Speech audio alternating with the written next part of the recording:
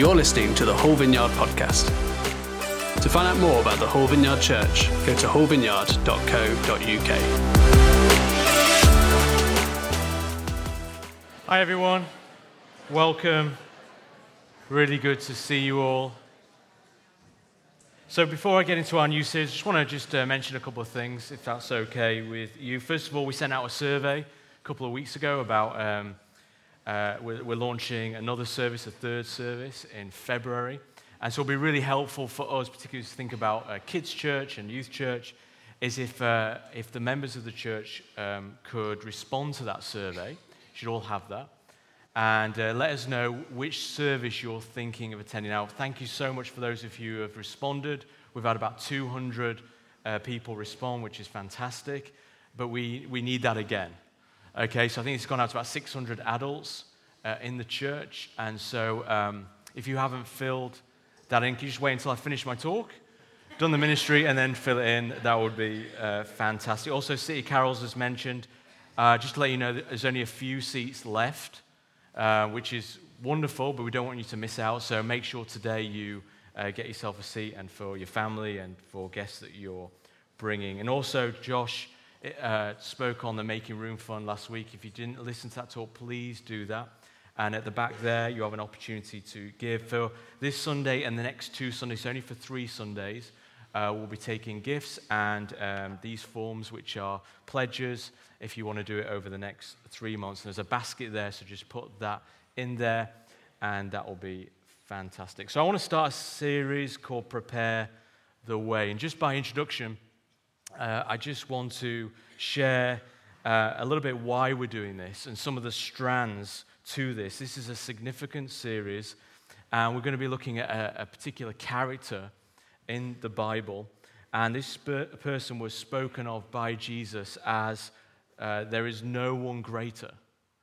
Jesus said about this person, there is no one greater, which is high praise by Jesus. He was a friend, he was a relative, he was a collaborator and a co-worker in the things of the kingdom and the things of the faith. And he wasn't just a prophet, but the subject of prophecy in the Old Testament, and is, of course, John the Baptist. And John the Baptist's life and ministry was all about this. It was to point to the coming of Jesus. This is all that John the Baptist did, point to the coming of Jesus. And so as we enter the Christmas season, who's excited about Christmas? Fantastic. As we enter into Advent, approach Christmas and the birth of our Lord and Savior Jesus Christ, I think it's apt that we look at this. And so it's really fitting that we look at John the Baptist. And also we just finished a 5-week series on making room.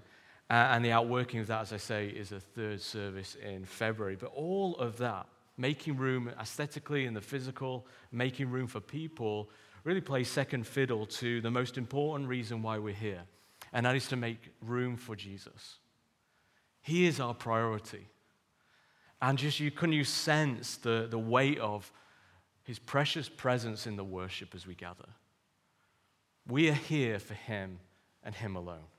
He is our priority. So everything else we do is peripheral to making room for Jesus, making room for revival, making room for the coming of the kingdom. And we want to make room for more of God in our lives.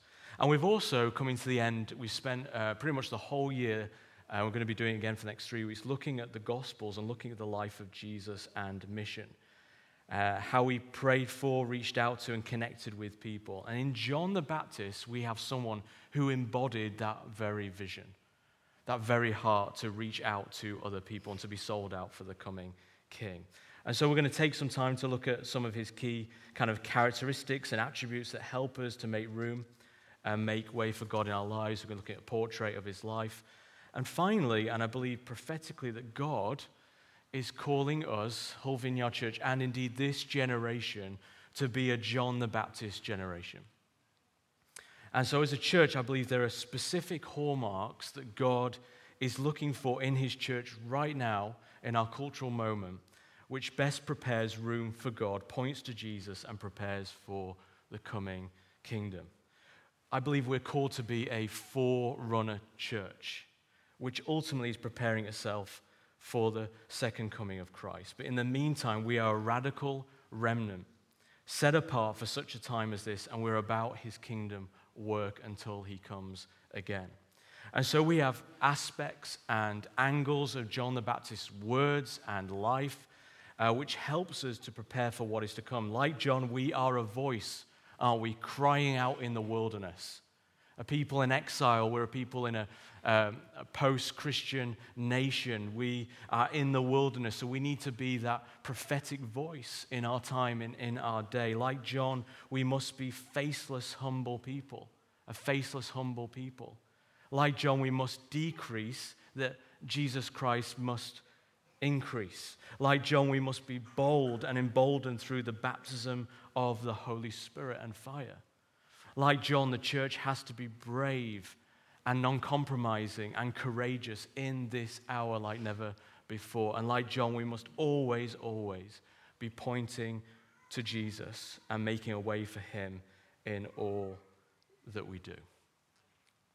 So this is where I want to jump from today, that John the Baptist was divinely called by God. John the Baptist was divinely called by God. Last Sunday, my family and I were on our way to a place that I've never been to before. It's about an hour from here, and you don't want to get into our family drama, but we needed some coloring pencils for one of our children. We were having a bit of a nightmare. It wasn't for my 17-year-old, it's for my 5-year-old. And so I saw a garden center. I thought, this is our only hope. And so I nipped in there, and of course, in a garden center, there are no coloring pencils, just plants and flowers, surprise, surprise. And as I left there in the car park, going back to my car, coming towards the garden center was a familiar face. And it was my headmaster from my primary school. So we're talking 30 years ago. And I only recognized him because I was talking about him with my dad only a few weeks ago. So I had a look at him up on Facebook. And that's why I could recognize his face. I was just interested to know if he was still around and how he was doing. And he'd actually just been to church, which is amazing. And so he recognized me. We had a great catch-up, and I thanked him for his investment in my life at such a young, early age. He made a positive impact on my life and helped shape me to who I am today. And on that note, can I just ask a question to you all? Who here is a teacher? Could you put your hand up? Can you just stand for a moment? Because can we look around and can we give these guys a round of applause for what they do?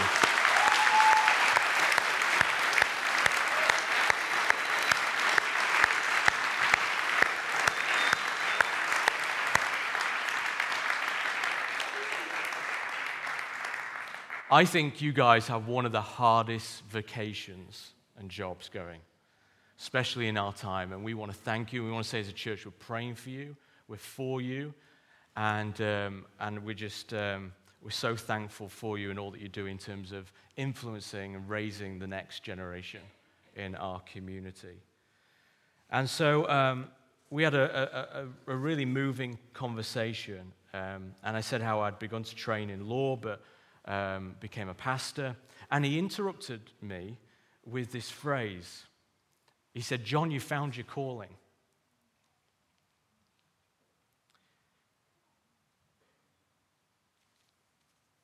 And it was like God has set up that moment. Because some days, particularly in the role that I'm in, the calling of God to be a leader in the church is hard. I think I needed to hear that, and it was prophetic. God was speaking through my old headmaster that I met randomly at a garden center in a place I'd never been to before. And it meant I was late for my mum's birthday, which is never a good thing. I found my calling.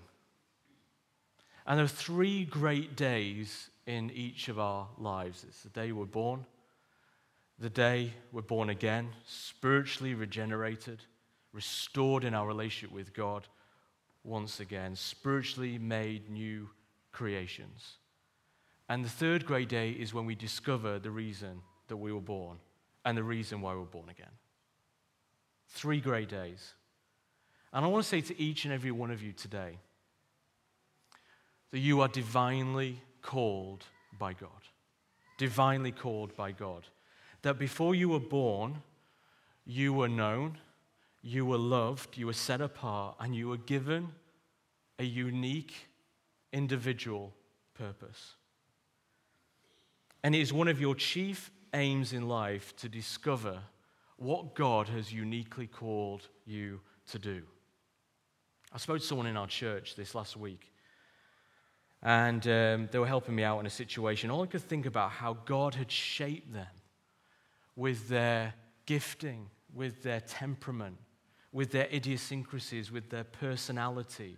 They were uniquely called and placed to be doing exactly what they were doing. And I was so thankful to God for them.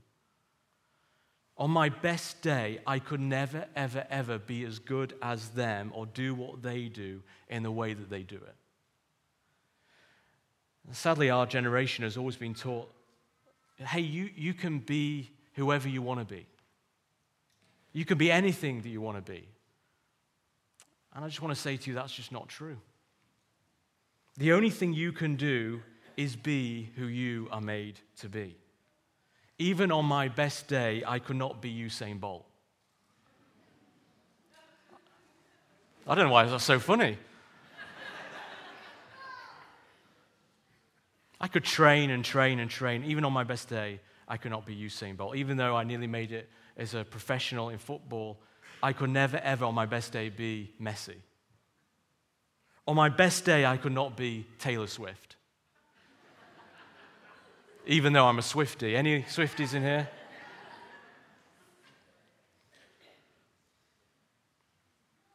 I remember one of the most freeing moments for me came during my sabbatical, during therapy and some coaching in a season of burnout. And it was this light bulb moment. It was this revelation in my heart. And to quote the great theologian Popeye, I am what I am and all that I am.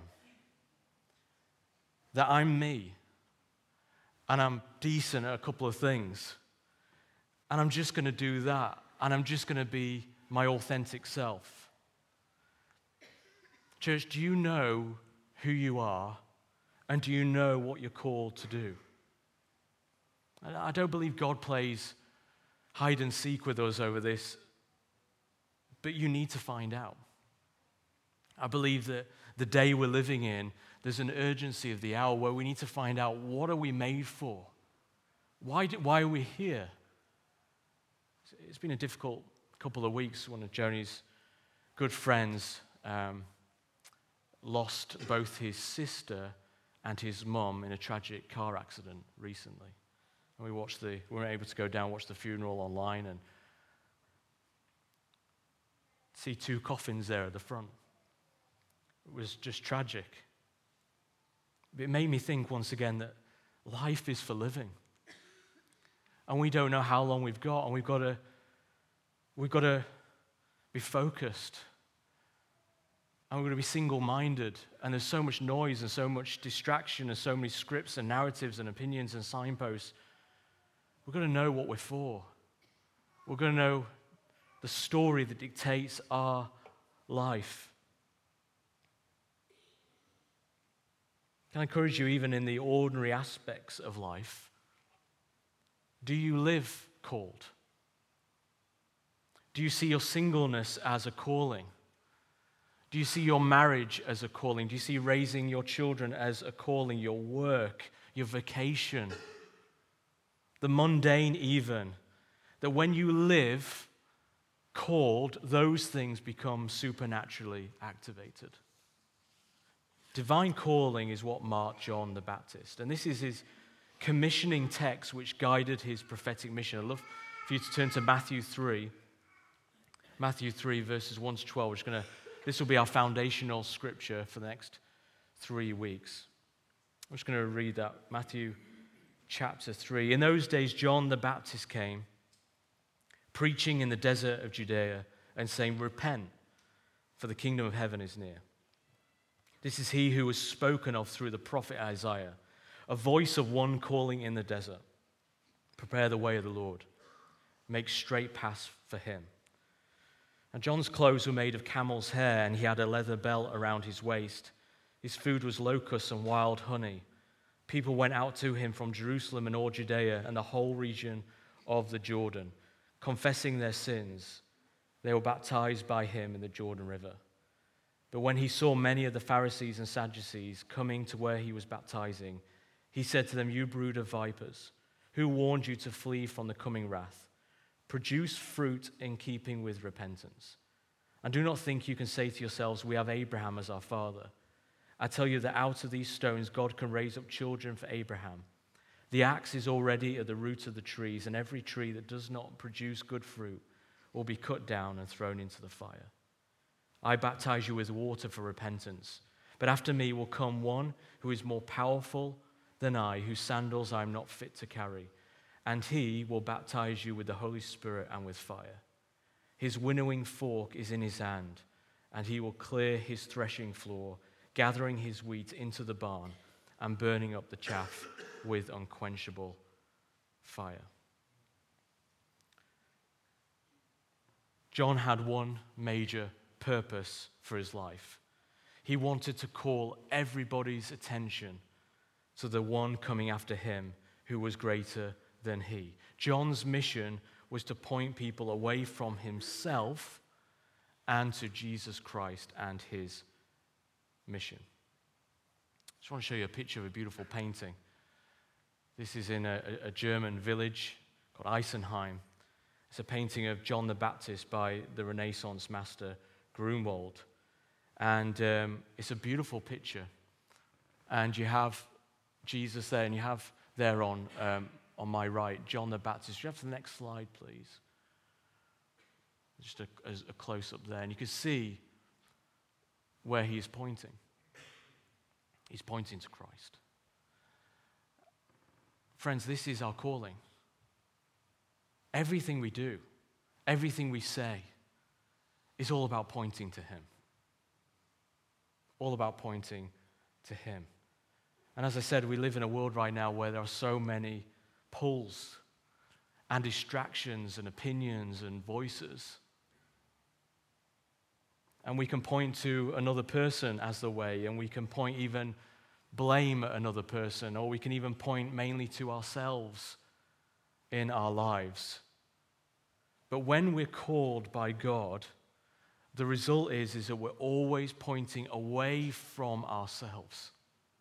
How we deal with people relationally, how we think, we're always putting ourselves last.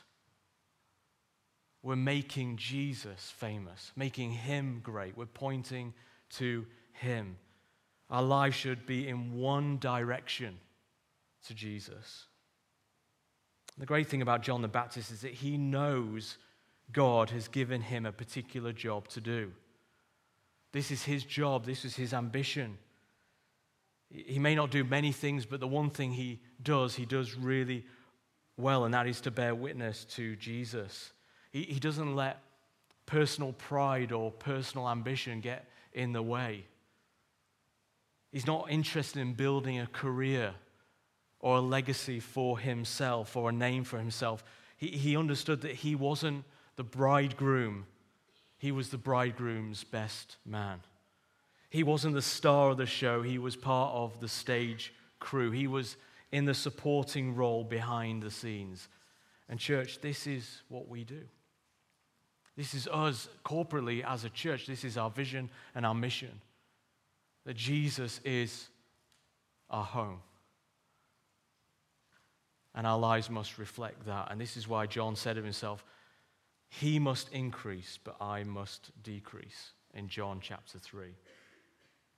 This is key for calling. If you want to discover your calling in life, your unique calling, there'll be a number of things that are all pointing in the same direction, under the umbrella of the fame and renown and the glory of Christ. It'll be what is God saying to you as you look inside your heart? What makes your heart tick? What makes you get up in the morning? What makes you think, yeah, this is what I'm called for. This is what I want to put energy into. This is what motivates me. This is what I run for. This is what I train for. What do others say about you? What do people in the church, in your home group, they say about you? What do circumstances speak of? What do your idiosyncrasies speak of? What is your story all about? That redemptive story. What about the pain that you've been through? Where is that pointing to? What about your gifts? What about your complaint? The thing that makes you so frustrated, I always say that is a clue, an indicator to your calling. What about prophetic words that you've weighed and tested? What is it saying in a confirmatory way about what God is speaking to you in your heart? That will always point towards something. And we see this with John the Baptist. You see it in his history, in his story, in his appointment. Just a few things. He's like the last of the Old Testament prophets, which now begins at the ministry of Jesus in the Gospels. There's been no prophet, no prophetic word. There's been absolute silence for 400 years, and now enters into the story John the Baptist. His birth is special, it says, full of drama. And God's hand was upon him and with him, it says in the Gospels. Where he lived, what he wore, what he ate was certainly different. And people were responding in their droves to his preaching. It was in a peripheral location, an era of silence, darkness, political chaos, and then prophetically enters John the Baptist. His life was set up, prepared, ordained for this very moment in history. And everything where the stage was set for him was all about setting the stage for Jesus. And he was single-minded, and he was committed, and he was focused, even to the point where in his death he was beheaded. And friends, I've been thinking as we approach Christmas and we think about Jesus and we think about connecting with family and friends and neighbors. Maybe not all of us are looking forward to our family gatherings over Christmas. Sometimes they can be quite challenging. But I believe it's an opportunity to share our faith with people. And when we share our faith with people, what we are doing is that in our lives and in our words, we are pointing people to Jesus. Pointing people to Jesus. And this is what all that John the Baptist did. And out of this text, I want to give you 4 ways, 4 keys of how we can share our faith this Christmas with people who don't know Jesus. The first one is this: be yourself. I know it doesn't sound revolutionary, but it's really key. Christians are not meant to be biscuit cutters, all in the same shape of gingerbread men at Christmas. We are called to be ourselves, called to be unique. Only you being you with your personality, the way God's gifted you, with the people that are doing life with you, the influence that you have can reach the people that you can reach. This is why I love the church. It's so diverse and it's so creative. And all of us are reaching into areas of life and the city in so many different ways and directions that only you can reach that set of people that we can't reach. I want to encourage you as you think about sharing your faith that you don't try and be like somebody else, but just be yourself. And sadly, we have an erosion today of confidence in being who we are. And that is being fueled by what I call the Insta life, social media, because it highlights and prioritizes comparison. And when we are filled, even subconsciously, by our viewing, we see comparison, is what it does is it erodes very, very subtly our confidence in who we are. We look at somebody else and their life and we think we wish we had their life. We look at the way they speak and we think we want to speak like them. Many people in the church are like that, and we're not being our true, authentic selves. Now, this isn't, don't send me an email. This isn't about self-help. This isn't about, I'm just going to be me and whatever. No, as we see, the fruits of repentance is a changed life. In that text, repentance isn't just saying, I'm sorry, it's actually a changed life. So we expect when Jesus gets a hold of our life, there's going to be radical change for the better. And we're becoming like Jesus. But we're becoming all that he has designed us to be. Not what the world has placed upon us. Maybe not what we've placed on ourselves, but actually how God sees us. I want to encourage you to guard your life against that erosion of self-confidence based on comparison with other people. Don't even try and reach people and share the gospel like somebody else. It won't work out. You need to be who God has called you to be. The second principle and key is this, is that we're going to be countercultural. I'm just going to put it out there, but some of John the Baptist's clothing was weird. And I was tempted to come like that this morning, but I thought, you know what? I'll go for the tweed look. Christians shouldn't be weird, but sometimes we're the weirdest people in the world.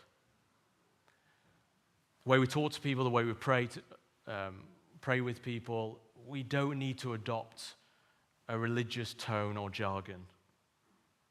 It's not like God goes, do you know what? I'm going to answer that prayer because you prayed in that particular way with the old King James Bible. We've got to be real, that people can understand things that we say. So I'm not saying we should be weird, and there's something prophetic about what John the Baptist was wearing and doing.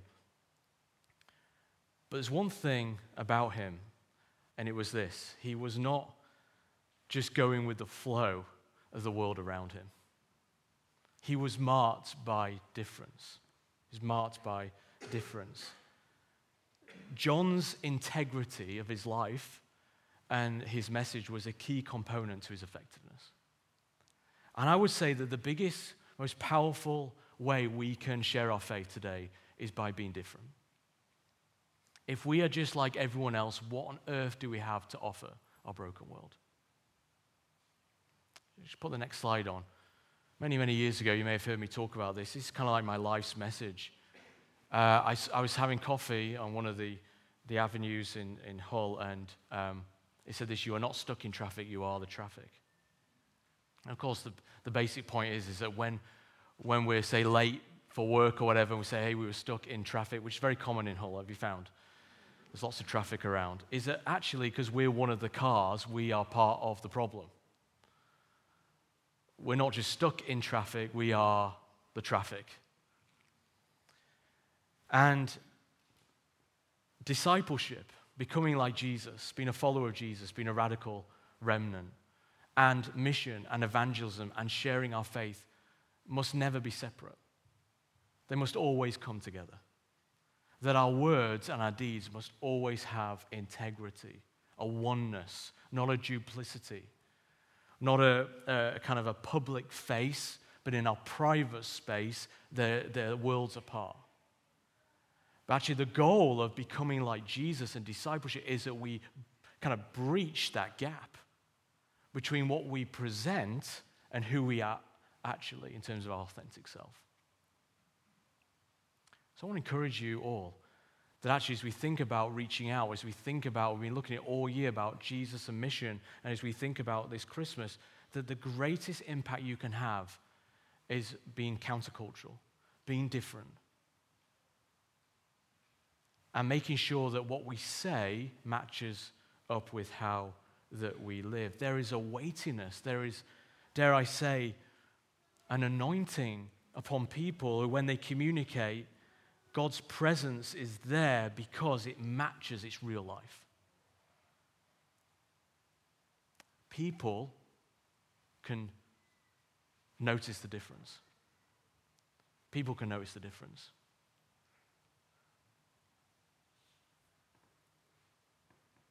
The third element and key is a simple message.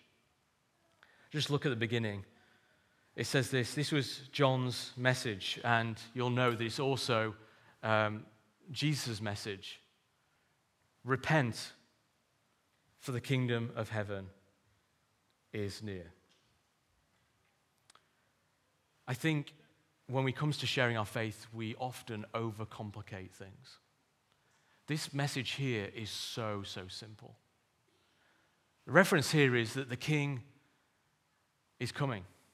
In the incarnation, the King is coming.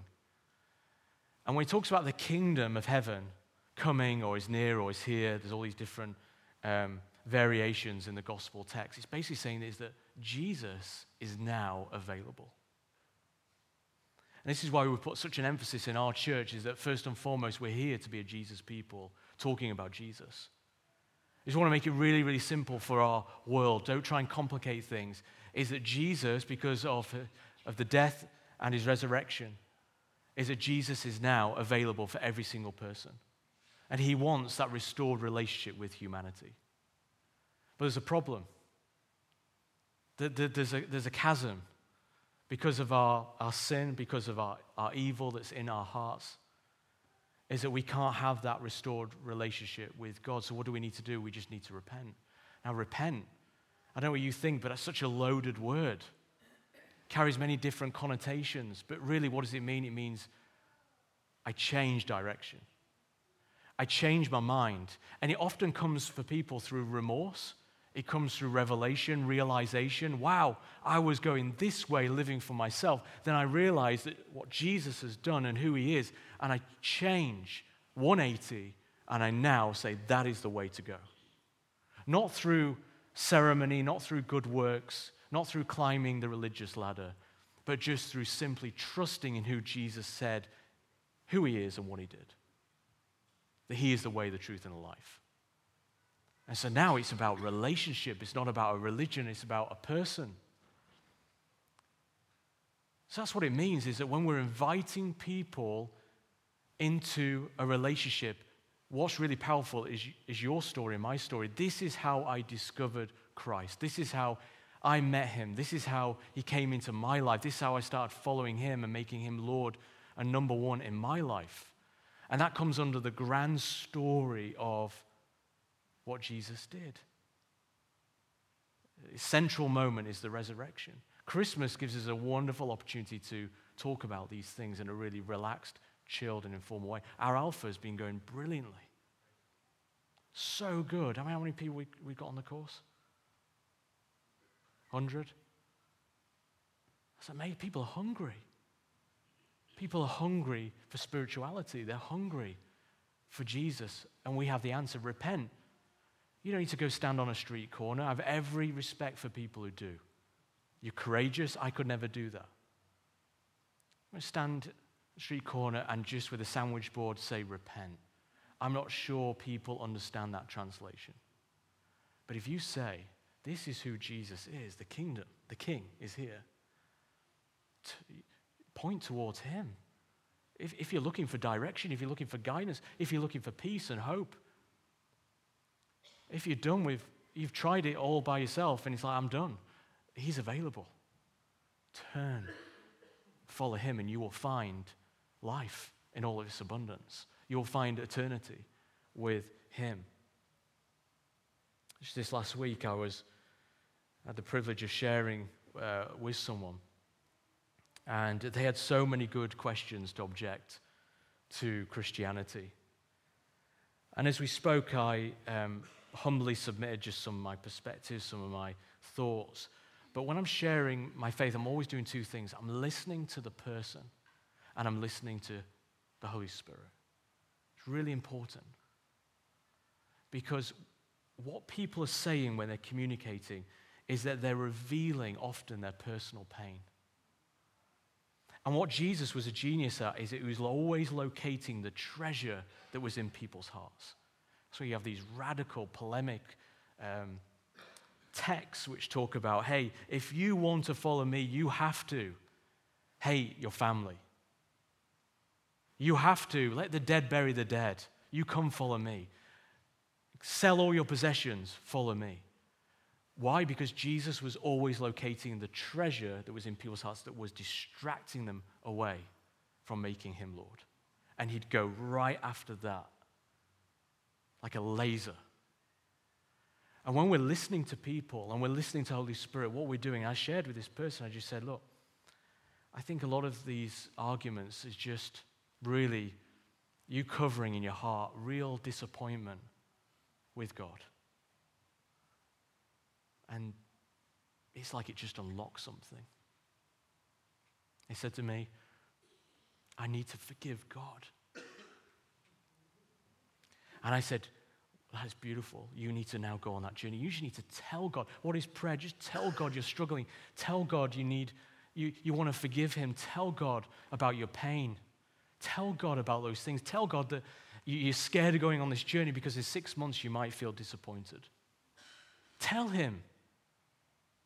Look at the Psalms. God can handle our questions. There's no question too big for Jesus. And when you start asking him questions, I'll tell you what, he will answer. He will show up in circumstances. He will show up in remarkable ways. He will show up in signs and wonders and miracles and through you and I and through the church. And finally, I'll finish with this as we go into ministry. He talks about the outward working of a changed life is water baptism. And that's why John did that. But one will come who is greater than me, who will baptize you, the Holy Spirit and fire. In the same way you're immersed in water, you will be immersed in the presence and the power of the Holy Spirit. And it's no coincidence it uses the word fire, because the idea of fire, it has a refining work. It cleans you from the inside out. Which is why when the Holy Spirit gets on you, it's not about just the gifts of the Holy Spirit and about anointing and prophecy and all these things that we seem to love in the charismatic world. It is actually about holiness. It cleans your life out. It burns up all the nonsense in your life that there's a proclivity to self and to other things and other agendas, and it's about him. This is when the Holy Spirit gets a hold of your life. This is what he does. He brings an assurance of salvation, a deposit, a mark. He immerses you through conversion and continued prayer and blessing. And you'll be a witness for him, and he makes you more like Jesus. Can I ask you a question today? Do you realize what you carry?